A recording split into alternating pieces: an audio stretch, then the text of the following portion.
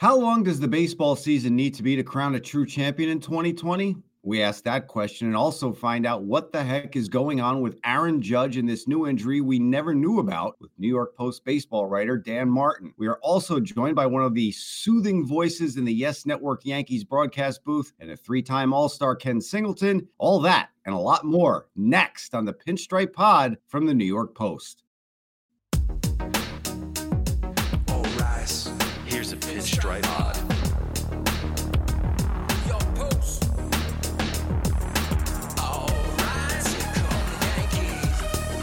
Pinstripe Pod.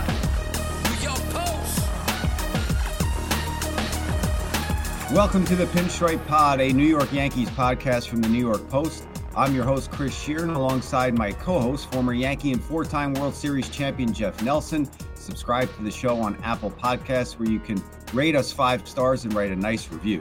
You could also subscribe on Spotify, Stitcher, or wherever you get your podcasts. The Post Dan Martin makes his debut on the show today. We also chat with Yes Network Yankees broadcaster and a World Series champion with the Orioles, Ken Singleton. Let's get it rolling here on the Pinstripe Pod. Certainly, just like everybody else, we're locked down. I don't want to even say that I'm in 85-degree weather and playing golf and doing that, but thinking about all my friends in New York, especially in the city. A big Broadway guy, have a lot of Broadway friends, a lot of guys in the construction area that builds the sets. They're all off work, and actually one of my friends just got tested positive for the COVID-19, so he's on the downswing. No, but thinking about those guys up there, up north, that's my favorite city, that's my place, and it's tough to hear everything going on around the world now. Well, I'm sorry to hear about your friend being diagnosed with COVID-19, but I'm happy that he's on his way out of it. But to start by saying that you're in 85-degree weather and playing golf, do you hear that? That is the smallest violin playing My Heart Bleeds For You. A little wine and cheese. I might be having some wine and cheese later, even though I don't like wine. Maybe beer and cheese. How about that? I'm a wine and cheese guy, so there you go. I have become a good professional drinker, though. That's something that the liquor stores are definitely thriving at this point. Well, they are essential workers, according to New York State, and we're happy to report that the liquor stores are still open in Connecticut as well. So let's get into the Yankees. There hasn't been a lot of stuff going on, obviously, Jeff, but Aaron Judge, some scary news about him came out. Now, we're learning, we're not doctors, we're not speculating here, we're not in the speculation business, we're in the sports talk business. And to hear that one of your biggest stars not only had a cracked rib that wasn't discovered until spring training, and it happened in September, but how shocked and how taken aback were you, Jeff, when you found out that along with this rib, which doctors are saying is common when you have a cracked rib, you could have a collapsed lung? But how shocked were you when you heard that about Aaron Judge? Yeah, very. I mean, in some ways, you want to see your favorite players, and he's one of my favorite players to watch. Watching him take batting practices, being out on the field, you want to see these guys out on the field all the time. And kudos for him for playing through this, because he did go and continue to play the rest of September and also into the postseason with this partially collapsed lung and the fractured rib. So, outstanding job. The one thing that I would stress is to say something in the wintertime. If you feel something in the winter, this is the time you have to be healthy going into spring training, because you look at his history, he hasn't been, besides his rookie year, he hasn't been able to stay on the field. Red flags start going up, and you wonder, hey, is this guy every dive, every run into the wall, every hard swing, is something going to happen? Every time he runs down the baseline, you're holding your breath. I mean, you don't want to be that kind of player. But in the wintertime, say something. And he did.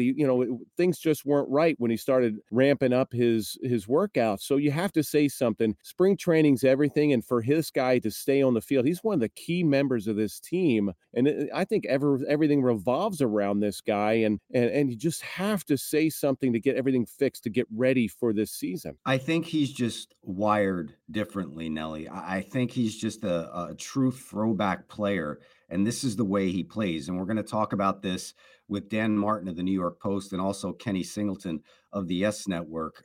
Same thing with this Judge situation going on with the Yankees. You can never question this guy's toughness. You can never question James Paxton's toughness. He took a shot for his back situation before going out there and keeping the Yankees in the ALCS in Game 5 against the Astros last season. So toughness will never get questioned, but there's a fine line with being, the quote unquote tough guy that New York loves, by the way, and letting the trainers know, hey, I got something going on. You can't be afraid to do that, especially in today's game. And the second thing we have to talk about is the comment that Mariano Rivera made on the Michael Kay show. He said, I don't think you could play a 60-game season because that's being thrown around out there. And he said, and call yourself a champion. Anything can happen in 60 games. I don't think it's enough. People don't play on all cylinders. The whole teams are different. I don't know. It's a great question, but because I don't know what's going to happen if the season is starting in June or July, I tend to agree with Mariano's point of view. What say you, Nelly? I absolutely agree. Anything can happen in a 162 game series. You know, you start out not strong as a team. I remember in 1995, our first time when I was in Seattle, we were like 14 or 15 games out of first place, and the Angels were in, back then it was the Anaheim Angels. They were in first place, and we wound up making up that whole ground in 2 months, in August and September, and we played that one-game playoff against the Angels to go to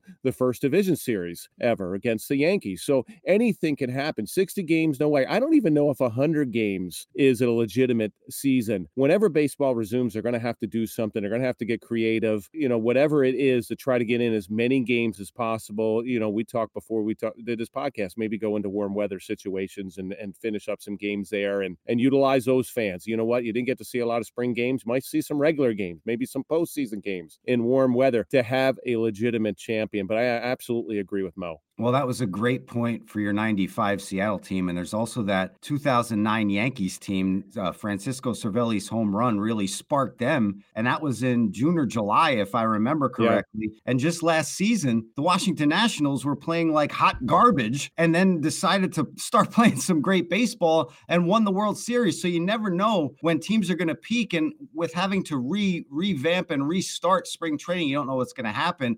And speaking about catching fire during a season, it's time for Nelly's Nugget, where he goes back in time and tells us a story from his playing days. And today you're going to tell us about a team that did catch fire, that 1998 Yankee squad. Yeah, just a little bit. And this all started in spring training and towards the end. And I think this was when Hideki Irabu was there. And that's when Mr. Steinbrenner came out towards the end of spring and called him a big, fat, pussy toad, if everybody remembers that comment. And he was really hard to get motivated. And he had a hard time. You mentioned, you look at CC Sabathia, how he never covers first base. Well, Irabu never did it either. And back then we thought, Mr. Steinbrenner didn't like it at all. And he would go in the backfields and he would take extra fielding practice and do whatever. And we were held up the last day of spring. We were heading out to California. Most of the time when I was with the Yankees, we always opened up on the West Coast, and we never, I guess traditionally the Yankees never really did well on the West Coast, because then we had a balanced schedule. We went out there twice. You would hit the Angels, then the A's, and then you go up to Seattle and play the Mariners. Well, in 98, we were heading out to San Diego State. We were going to play exhibition games, and everybody wanted the Yankees in their stadium, whether we opened up Houston's new stadium in, I think it was in 97 or whatever, at Minute Maid Park. We go to, or 99, whatever it was, we go out to LA and play the Dodgers in Dodger Stadium. So everybody wanted the Yankees right before the season started. So San Diego State wanted us to go out there. So we were delayed because everybody was dressed and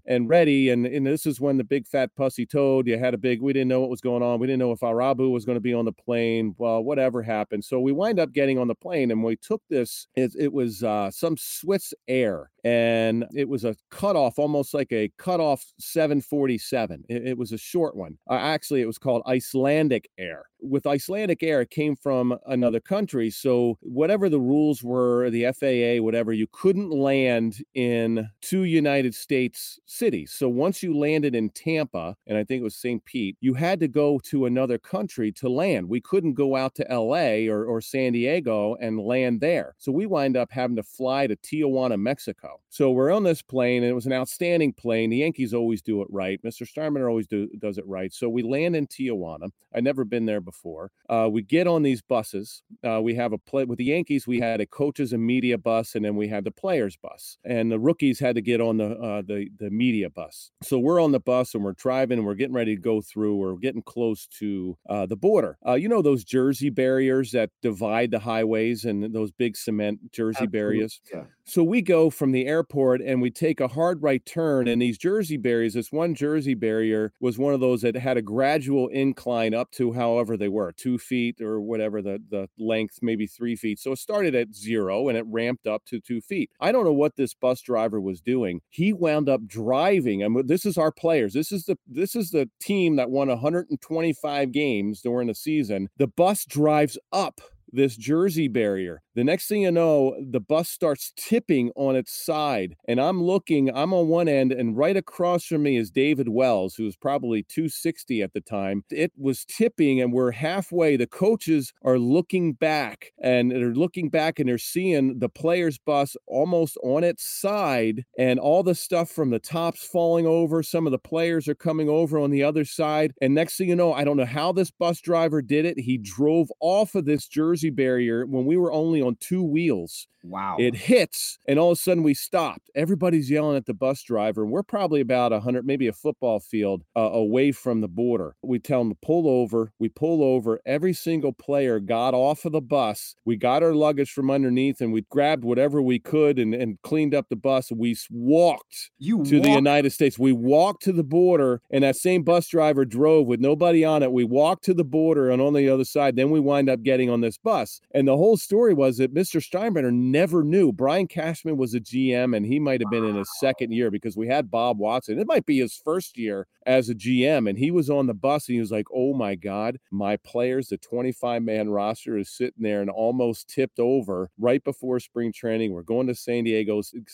State, and we wind up doing it, and nobody knew back in New York. No, the media didn't know because I don't think they were on the bus at the time. That was only during the season. Nobody wrote about it, and we had a meeting, said we got to keep this hush-hush. Nobody can find out that we had this almost catastrophe in Tijuana, Mexico. Then we go to San Diego State, play the exhibition game. We start 1-4. We get swept by the Angels. Then we go to Oakland, lose the first game. And in the papers, they wanted Torrey's head. Torrey's going to get fired. We got to bring in a new manager, especially getting beaten 97. And then what happens? We win 125 games. And then real quick, we were 114 and 48. And at the end, they printed our team picture and they compared us, I think, to the 61 Yankees when they were really good back then. And they put our record as 113 and 49. But without us, they just assumed we were going to lose the last game of the season. So I have this photograph of the wrong record, again, both team pictures with the Yankees of 98 and the 61 Yankees side by side, and they got the record wrong. We wound up winning 114 games. And not only that, you guys won the last 7 games of the season. You were 22 and a half games up in the American League East. You could have coasted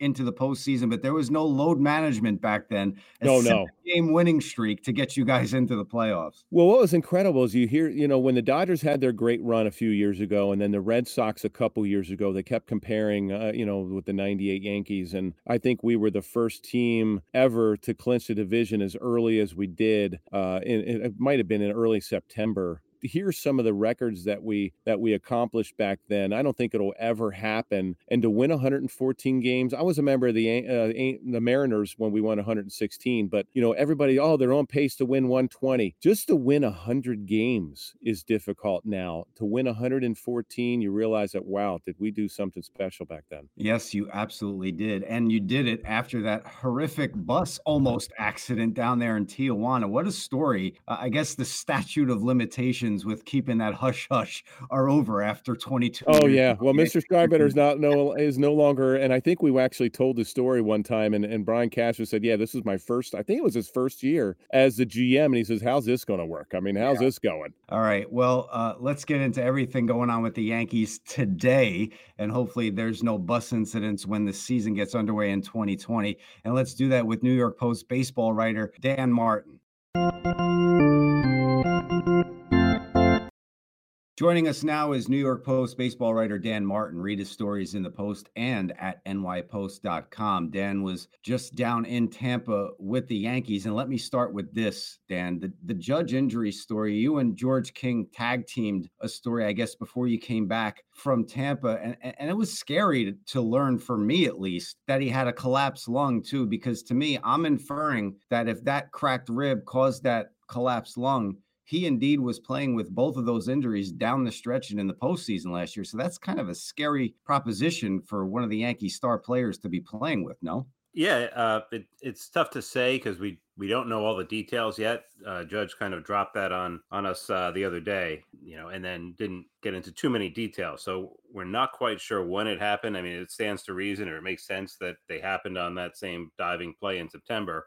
We also don't know the severity. I mean, obviously, a punctured lung is a punctured lung. It's not good, but there are different severities of that, and so we probably want to find out more information. But yeah, the whole thing is kind of bizarre that he was able to play like that down the stretch. I know he said that it's the playoffs and adrenaline and all that, but what's also interesting, I guess, is that it worked out during the offseason when you would think that would be the time to address whatever was going on. So he said there was some silver lining, obviously, when all this other terrible news that for him and a couple of other guys, they'll be able to be healthy when the season does start, or if it does start. But the journey here has been very strange, I think. Yeah, talk about that a little bit. For me, it's interesting. Obviously, it's different now because injuries, you can't hide injuries. You guys find out, what guys have so early. When I played, you could hide them a little bit easier. The trainers would come out and say, "Hey, let's not talk about this." A lot of it was secret. A lot of guys played through things. Now they don't play through things because of contract situation. They'd rather go on the IL and say, "Hey, you know what? I'm not going to play hurt because of, hey, if I go out in the free agent market, it's going to cost me if I wind up not having a great season." You have to feel this, right? You have to know that something is going on in the winter. I had a similar injury. Well, not similar, but I had an injury with my elbow, and all of a sudden I started throwing. I said, I got to say something. I don't want to go to spring training hurt. And I wound up having bone chips taken out, and I was ready for spring. Why wasn't this, picked up, or why didn't he come out and say something before spring? That's the $64,000 question. I mean, he said that it wasn't that bad, and then kind of went away, and then when he started to increase the workload is when it came back. Explanation was initially adrenaline got him through the playoffs, and then the symptoms weren't that bad in the off season, but it kind of feels a little bit similar to the Paxton thing, where obviously maybe not as serious because there's no lung involved, but there was an issue late in the season, and then it reappeared during the off season when he was working, and it still wasn't really addressed until spring training had already begun, when you would think that would be addressed as soon as the season ended. There are some unknowns here, and you have to kind of rely on the player to be honest and forthcoming, and that might be something they need to deal with, talk to guys about being a little bit more open when they're not feeling right, because there's really no advantage. We all understand playing through injuries in the season, but the off-season inaction has been very strange. Just let me say on behalf of, all the fans that count on guys like you and George King and everybody that covers the Yankees down in Tampa, we thank you for being on the front lines. I know you're not down there anymore, but without you, we wouldn't know what was going on down there. So we appreciate you doing that in these uncharted waters we're in right now. Can you just give us a feel of what it was like down in Tampa before you left and before you got out of there? What was some of the team doing down there that were still down there? What was it like being down there without being able to cover them the way you normally do? The whole trip was strange. I actually was in St. Lucie with the Mets for about a week, and that was when everything started to come to a head with the coronavirus. When I was with the Mets, that was when we got kicked out of the clubhouse, or they changed the rules there, and that was interesting. And then everything really picked up after that, in terms of all of a sudden the NBA canceled suspended their season, and then I wasn't even actually sure I was going to Tampa, because I was going from St. Lucie to Tampa just as games were being canceled. By the time I got to the Yankee camp, we were on the sidewalk outside of Steinbrenner Field, which is basically just trying to get guys attention in the parking lot, and then hoping they'll come and talk to us. So it was a strange situation for everybody. A lot of guys were Zach Britton obviously came out and said that they were all going to stay together. Turned out to not be realistic, because it just wasn't feasible for guys to do that. It was just interesting to see the whole crisis emerge as quickly as it did, where you would find out some information, whether it was from the team or a player or sources, within, usually these things are good for a day or so. In this situation, it evolved so quickly that 1 hour to the next, the information that you might have had was not just outdated, but almost irrelevant or wrong. So by the time I get out of there on Thursday, there was only probably, I think they said there were 10 guys left, 10 players left. I'm not even sure that there were that many. We didn't really have access to what they were doing. So one of the last days I was there, we talked to Marcus Thames, the hitting coach for the Yanks, and he said that Stanton was there and a couple other guys, LeMahieu, that he was working with, but in a different way. He said he had to wear latex gloves, and they did. So they were trying not to touch the balls very much. So they were trying to keep things as normal as possible, which is what a couple of guys actually said. LeMahieu said being able to work out at Steinbrenner Field, even in a limited capacity, was keeping him sane, with everything else going on. Him and his wife living in Michigan. So they really he couldn't do much back home because the weather wouldn't let him. And I guess he doesn't have, no one really has access to gyms anymore unless you have one in your house, just because of the restrictions there. So every day it was more and more limited in what they could do. And it just became more and more clear that there wasn't much reason for them to stay. It seemed like they couldn't do very much down there, and more people were going home. And, honestly, when we were hanging out down there, you had one eye on what they were doing and another eye on trying to get home, because just the situation was evolving pretty quickly. And you mentioned I think earlier whether guys were flying home or driving home, so there was concern about getting out of there, and you don't want to be stuck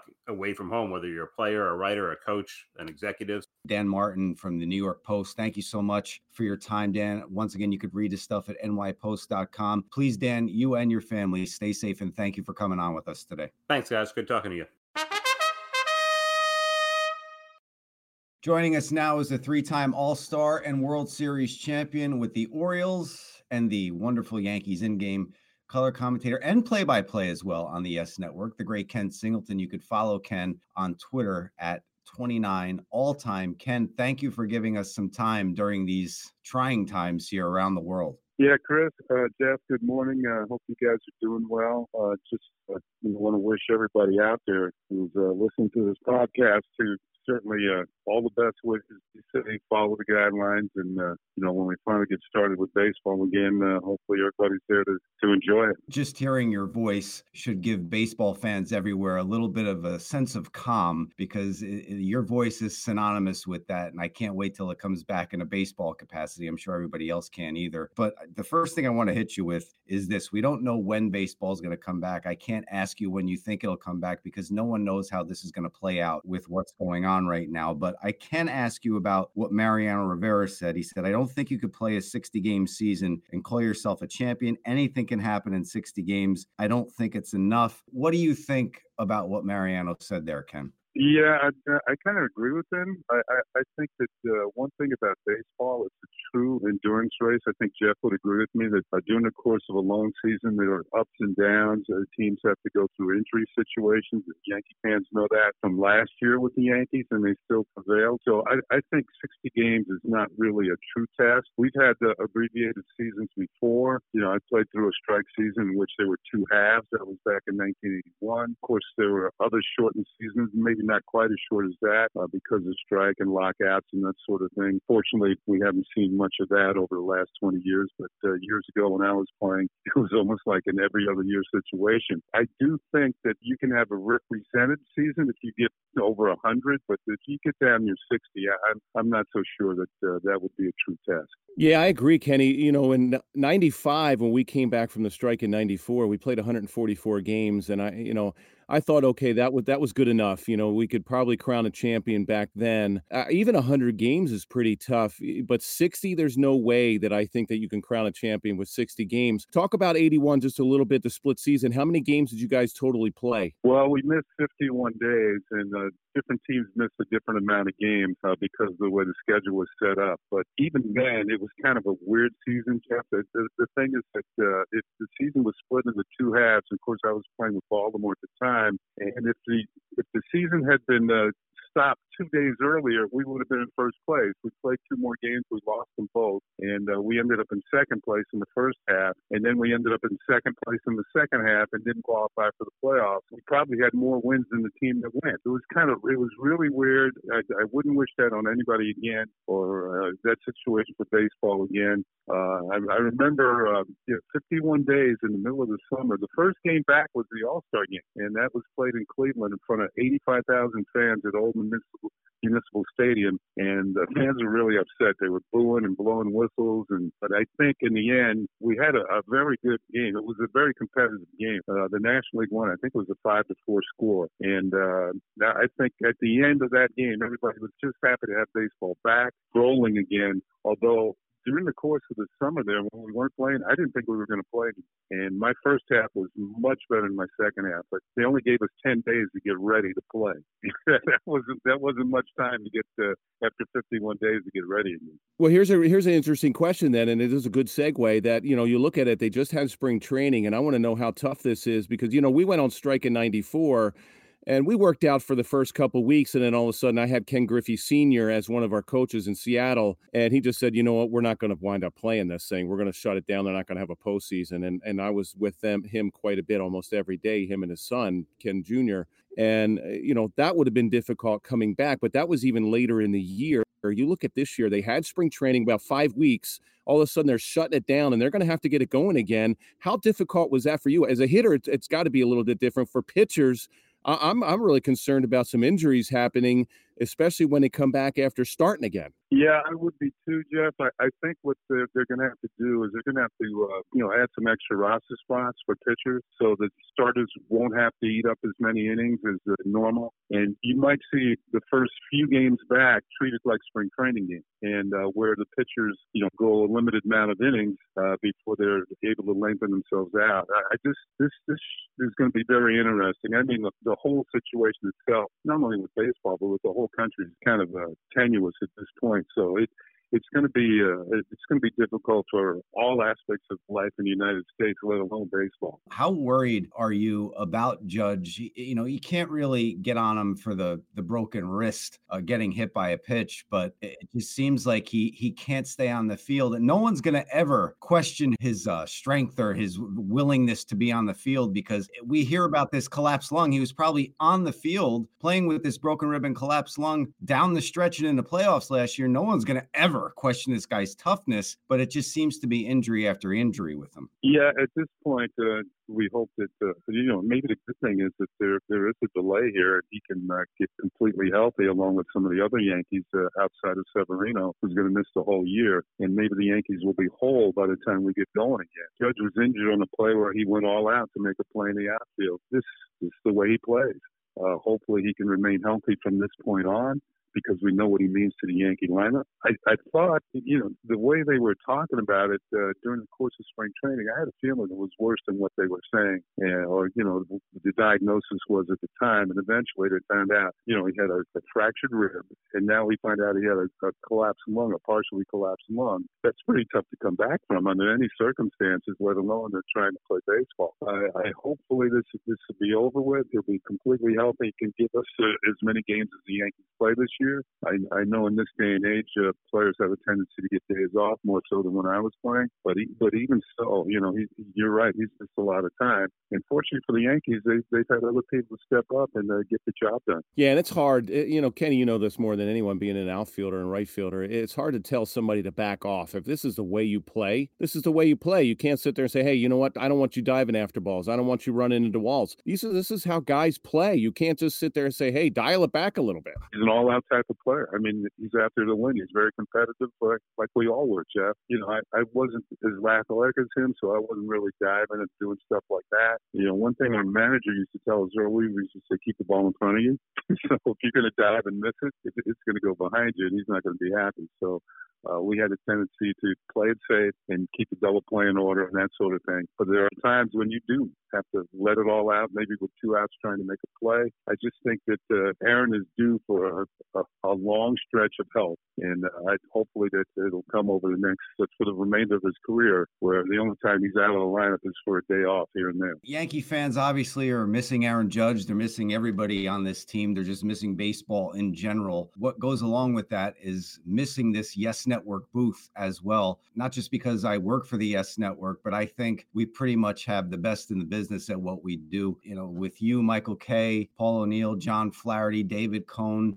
It's just such a special team in there with Meredith Marakovitz as well, Jack Curry in the mix, Bob Lorenz in studio. It's just so well-rounded all across the board, all across our Yes Network talent team. Just what is it like to be in that booth working with these talented people throughout the year? It not only people in the booth, it's people behind the scenes that are, everybody's at the top of their game, Chris. I mean, everybody. It's been such a pleasure. And I've been here since the beginning, 19 years, and I've just seen Yes grow into the, number one regional sports network in the country. When you know that everybody's got your back, when you go in the booth and work with these guys, and I'm going to throw Jeff in there because I did a series with Jeff in Arizona last year, and he was excellent. He was fantastic. And I just think that when you have the confidence in your partner that if you don't know something, they do, or they can speak on the subject. If you can't speak on it as much as they can, it makes for a very comfortable booth. And like I said, everybody's at the top of their game. We all work hard. There's no doubt about it. And we just have to get the information out there. The Yankees are a great team to cover. I've been here with the Yankees now for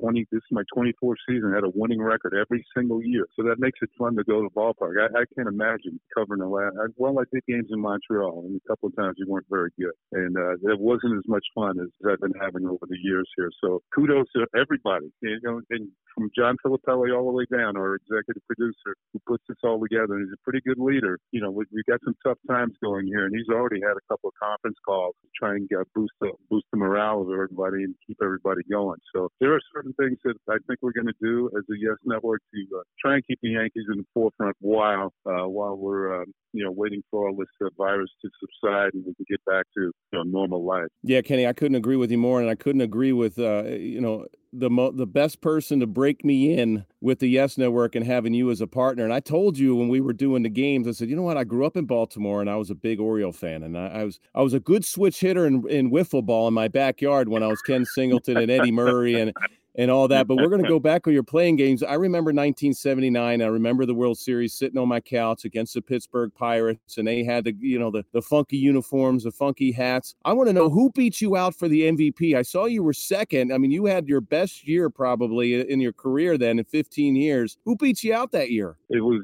Don Baylor, the late Don Baylor, who was a friend of mine because he was a teammate of mine with the Orioles when I first got traded over to Baltimore, and he was a fantastic teammate. I'll tell you guys a story. During before the votes came out for the MVP, Major League Baseball sent an all-star team over to Japan to play, and Baylor and I were on the team. And we flew back to Los Angeles from Japan together, sitting next to each other on the plane, knowing that the next day one of us would be the MVP of the American League. And it was him. We didn't talk about it at all. The whole flight back, we didn't mention it at all. If I was going to lose to somebody, he was the guy I was going to lose to. I think, I will say this in my defense, I think if you go by the modern day metrics, I think I would have won. I know he led the league in runs batted in, which was big in those days, but nowadays they really get into the meat of the statistics. And I think that when you look at some of the other ones that they go by now, like on base percentage and OPS plus and all that sort of thing, I think I might have been able to win it, or it might have been closer. But I was very happy for Don. He was a great teammate and certainly one of the better players, voted the best player in the American League that year. I had some other years where, one year I finished third. Yeah, Rod Carew won that year. And let's put it this way. I finished third in the batting race that year, and I was 60 points behind him. Oh, my God. Wow. My goodness. Well, that's 79. You're 35 homers, 111 RBIs. You hit 295, and I saw that you led an intentional walk. Obviously, I think, what was Baylor with the Angels then? Yeah, he was. And another thing, Jeff, is that we had the best team that year. We won 102 games in the league, and we beat the Angels 9 out of 12 during the regular season. So I thought those numbers would come into play, but obviously, they didn't, not as much much as I would have liked them to, he was able to win. And then we beat them in the playoffs as well. I know the playoffs don't count towards the MVP voting. We beat them in the playoffs as well. And if you look at what I did in the playoffs in the World Series that year, it was a good year overall, even through the postseason. Ken, you told me a story, and I always mess it up when I try to tell family members, but it was a Nolan Ryan story about someone walking back past you in the on-deck circle. If you could just take us through that, because that's one of my favorite stories you've ever told me. Well, I think, players back in the day would agree that Nolan was the most uncomfortable pitcher to face. Most pitchers, the starting pitchers went deeper into games then, and most pitchers their seventh and eighth inning fastballs were not like their first or second or third inning fastballs. But you'd face him in those innings. He was throwing harder in the latter part of the game than he was in the first part of the game. I had struck out, and I'm walking back to the dugout, and I think it was Eddie Murray or Terry Crowley or somebody, and I said to him, "Don't take your game helmet up there." If he hits you, it's just going to explode. He struck me out the second most of any pitcher, and even though I hit 300 against him, I was 12 for 40. 16 of the outs were strikeouts, and it's just I don't feel bad about it because he struck everybody out. That was just the way he got out. Fortunately for us, he had a tough time with the Orioles because we had a lot of guys who would walk, and while Nolan struck out the most, he also walked the most guys, and it seemed whenever somebody got a hit off him, which was, could be very rare during a game, we would score a run because he had walked a couple. And that is why he didn't have a good record against us. Kenny, I got one more. I want to ask you about Earl Weaver. I played for, obviously watching him in the stands and his antics and what kind of manager. I saw something on I don't know if maybe it was the MLB Network, a story about Billy Martin. And then it was very interesting to me. And I played for a similar guy in Lou Piniella, I think learned from Billy. And I always tell Lou, I said, you know what, playing for you got me ready for New York because he was so intense and he, for some reason he didn't like pitchers too much, but I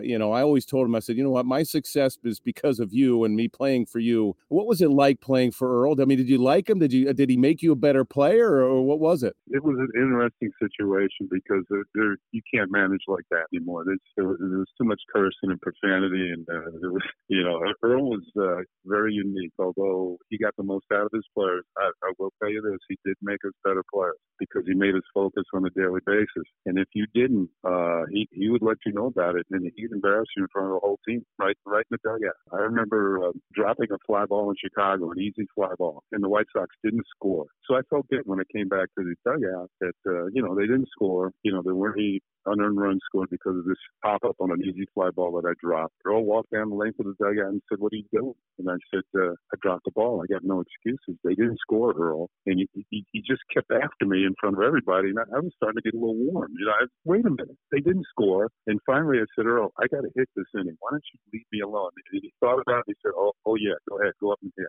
He knew what was really important. But he would not tolerate the game not being played correctly. When we were doing drills in spring training, if we weren't doing them right, he would say, "We'll be out here all day. If you want it that way, that's the way we're going to do it. We'll be out here all day till we get this right." He would yell and scream at anybody on the team. The guy who got it the most was Rick Dempsey because he was a catcher. And anytime the other team came up with a big hit, it seemed to be always Rick's fault that he called the wrong pitch. Demper's retort was, "They didn't throw it where I wanted it to be thrown." And but Earl would stay after him. It was sort of comedic in a way. It was an everyday thing. Earl hated umpires. The umpires hated him. Sometimes I felt we were playing against 13 guys. I wouldn't trade those days for anything. I mean, we won games. There was, I was there for 10 years. We averaged over 90 wins a year. I played Earl there for 8 of them. We got to a World Series with him. He helped turn me into an all-star player. You were on your P's and Q's when you got to the ballpark, and we played the game right. I mean, those teams, Jeff would tell you, even though as a youngster, we had good pitchers, we had good defense, we had guys who come up with big hits and hit home runs. That's the way Earl liked it, and those were the Orioles back in the day. I remember, Kenny, and I like Earl even more because I always thought it was the catcher's fault too when I got hit. It was they put down the wrong fingers. I had good defense too because you did those drills and he wasn't satisfied, and that's why there was so much good defense back then. Yeah, that's true. And one thing that fans do not experience as much now with all the reviews and replays and the decisions made by TV replays is that the arguments that Earl is famous famous for those. And of course, you can watch them on YouTube or watch them online or wherever and see an Earl Weaver argument. And I've looked at those. He could stay after the 15 minutes after being tossed out of the game. I can recall one day I was DHing and he argued about something. And of course, Earl was a heavy smoker and he came back to the dugout and he was huffing and puffing. And he looked at me and said, I can't stay out there as long as I used to. And he had already been thrown out of the game. And he was sitting on the bench. The umpire had to make sure he left. It was there were a lot of things with him that, some things we can talk about, some things we can't. But it was an experience every single day. It was really made whole by the fact we won so many games. It would have been intolerable if we weren't a good team. You just couldn't take. But on a good team where we won most of the time, you could put up with it. I guess, the fans in the front office people. Earl would argue with the general manager. The year that Eddie Murray made the team, the GM was Hank Peters, and he wanted to send Eddie back to the minor leagues, said he needs more experience. Earl told him, if that kid is not on the team, I am not going to manage the team. Wow. And he got his way, and Eddie was Rookie of the Year, and of course went on to be a Hall of Famer. So Earl knew what he was talking about. Kenny, we can't thank you enough for coming on and sharing some memories and some thoughts about what's going on in the world today.